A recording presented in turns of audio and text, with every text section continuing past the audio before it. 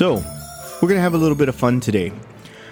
The Chucky TV series debuted on October 12th, 2021, which was this past Tuesday, depending on when you're listening to this episode. If you're not listening to this episode within that same week, it doesn't matter. You should hear the greatness of how this show had its first episode. When they announced that Chucky was going to have a TV series, I had my reservations, as did everyone. You know, why? Why is Chucky having his own TV series? Why are they not making any more movies? We did get the Child's Play remake, which no, that's not gonna work out for me.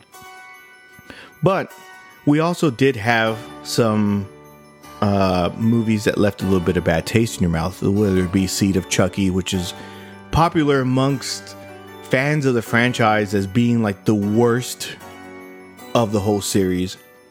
And to myself, I actually enjoyed it for what it was. I didn't think too much into it for once, right? And I thought it was okay. Then we speed things up and you get to Cult of Chucky, and that one, like I said, that one kind of left me with a bad taste in my mouth because I didn't know where it was going by the time it was finished. I did appreciate that Alex Vincent came back as Andy, and then we got Christina Elise, who came back as Kyle as a little cameo at the end. Those were cool. But where they were going with Cult, I really don't know. So when this TV show was announced, I was a little held off a little bit, a little standoffish, because I didn't know what the hell was going to happen. I didn't know which direction, what was canon, what wasn't canon anymore, because I felt like when Curse of Chucky and Cult of Chucky came out, Glenn and Glenda were nowhere to be found anymore. We didn't get the return of the scarred up Chucky, and is Tiffany still Tiffany, or is she Jennifer Tilly? That was really something a little weird for me. You know, I think a little bit of it actually was explained in Cult of Chucky, but like I said, that movie was a bit all over the place, to be completely honest. One thing that bothers me the most about the last few Chucky movies was his look. I know it's something I shouldn't bitch about, but to be honest with you, the most menacing Chucky has ever looked was in the first three movies. Granted, he was a little bit chubby in the third movie, but Kevin Yeager and his crew made things of nightmares with that damn doll. As time progressed, he kind of looked a little cheesier, and then by the time we knew it, they removed the voice box of the good guy doll and replaced it with some other shitty voice, and I was just like, nah, you know what, this really wasn't for me. With that being said, that was immediately in my mind when this was announced and when I first saw the trailer. When I first saw the trailer, I was like, okay, here we go. And you know what? It didn't look as bad. I appreciate that they tried to get as close as they could to the original doll. I don't know if there's some sort of licensing agreement where they can only go so close to it and maybe not replicate it as much. That's something I don't know. But the doll sounded legit. You know, he looked really good despite the fact that he had Lady Gaga hair. And then the characters. You know, I was like, okay, well, let's see where this is going. Why is this 14-year-old kid walking around with a fucking doll in the middle of the bus? We don't know. Why is he carrying it to school? We didn't know. So the first episode premieres, and I was floored. This felt like a true to form return of Chucky. This felt like they finally went back to to the horror roots that needed to be there. Now, this, like I said, this is just the first episode, and I'm getting a lot of good vibes out of this. I really hope they don't mash in too much comedy into this, because of the way this started. I hope the comedy is left to just a small minimum, you know, nothing too crazy. And, you know, we get the character of Jake, who we finally realize that he bought the doll because he's making a sculpture out of dolls that looks like him. And which is already screwed up enough as it is, because the town Hackensack is the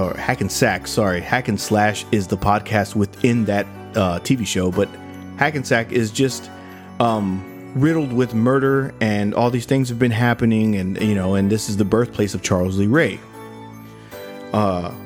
So we kind of get that first character, Jake, and Jake is really picked on, for reasons that you need to watch within the show, because I don't want to ruin everything. I kind of want you guys to go out and actually watch this, because you're going to have the exact same reaction that I did. I saw this first episode 3 different times. The first time, I was like, wow. The second time, I wanted to make sure that I was watching the show that I thought wasn't going to be all that. The second time, really. The third time, I asked my wife to watch it with me, which is a rare occurrence because she will ask 8,000 fucking questions. So I decided, you know what? If she doesn't like it, she's not going to ask any questions. 10 minutes in, she's already bombarding me with all kinds of questions and all kinds of theories because she doesn't like to let shit play out. But I was actually really proud because she had a lot of knowledge of these movies, and I didn't know that she stored that in that big ass cranium of hers. By the way, she doesn't listen to this, so I'm just going to talk all the trash that I want to. But, I watched it 3 times, and each time was great. Each time I felt like it was the first time that I watched it. And it shouldn't be like that for a first episode, for a debut episode, for a premiere. And this took Chucky, like I said, it took him back to his horror roots. This felt like a true to form sequel to the actual, maybe I'm going to go as far as this could have been cool if they just kind of cut out anything after Bride. Yeah, I'm going to go with Bride. If they cut out anything after Bride, this would have been the true to form sequel. But it's not, because obviously Chucky is getting out everywhere, and he is somehow in this new doll that Jake, the main character, has found in a garage sale for like $10. Like I said, Jake gets picked on quite a bit. There's a little bit of me assuming, making a prediction that by the end of this whole series, Jake is probably gonna turn evil, because he is getting picked on. Spoiler alert, he is getting picked on quite a bit and humiliated, and Chucky is the only person helping him. Chucky helps him get revenge at a talent show, which is the highlight of that first episode. That whole talent show was just amazing. It's something that I feel like everybody should watch, and that shit got me hyped up. I just was like, oh, that's really cool, So Chucky is actually helping a bullied kid, which is kind of weird. It's a very big departure from, Chucky in part 3, trying to be friends with another child other than Andy, and, anything past that movie. But like I said, it's such a great first episode. I don't even know how to describe it. One humongous detail is Devon Sawa, what is in this as Jake's dad. Devon plays a double role. He plays himself. He plays his Jake's father and his uncle at the same time. So he's playing a double role. But I did not realize it was him. It is fucking Casper. Like, I saw it and I was like, wow, this guy's a really good actor, but he just looks so familiar.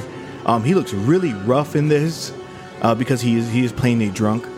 But I just didn't realize it was him, because I literally watched Casper like a few days before I even watched this actual episode. So I was like, whoa, shit, it's Casper. Or if you want to go to Idle Hands, or, Final Destination, Wild America, what other movies that dude in? Now and Then. He was also Junior in fucking Little Giants. So, he's been around the block a little bit. And I just didn't recognize him because I really have not seen him in anything since, like, basically the early 2000s.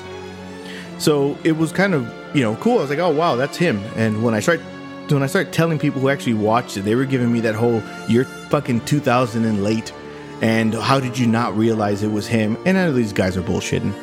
They've seen it. They had the same questions I did. Just remember, Google is your friend. But like I said, this whole episode just embodies what the first 3 Child's Play movies were. And that's a big compliment. That's a bold statement. And, a lot of times you don't when you trash something after the first episode, everybody's up in arms and they get after you and they say, whoa, you can't judge a whole fucking series by just the first episode. How dare you do that? You don't even let it play out. But I'm complimenting it. Does it work both ways? It's a good question, isn't it? If I'm watching the first episode of something and I compliment it, is somebody going to stop me and say, no, you're full of shit? It's not good. You got to let the whole show play out. Does it work both ways? I'll let you guys think about that a little bit.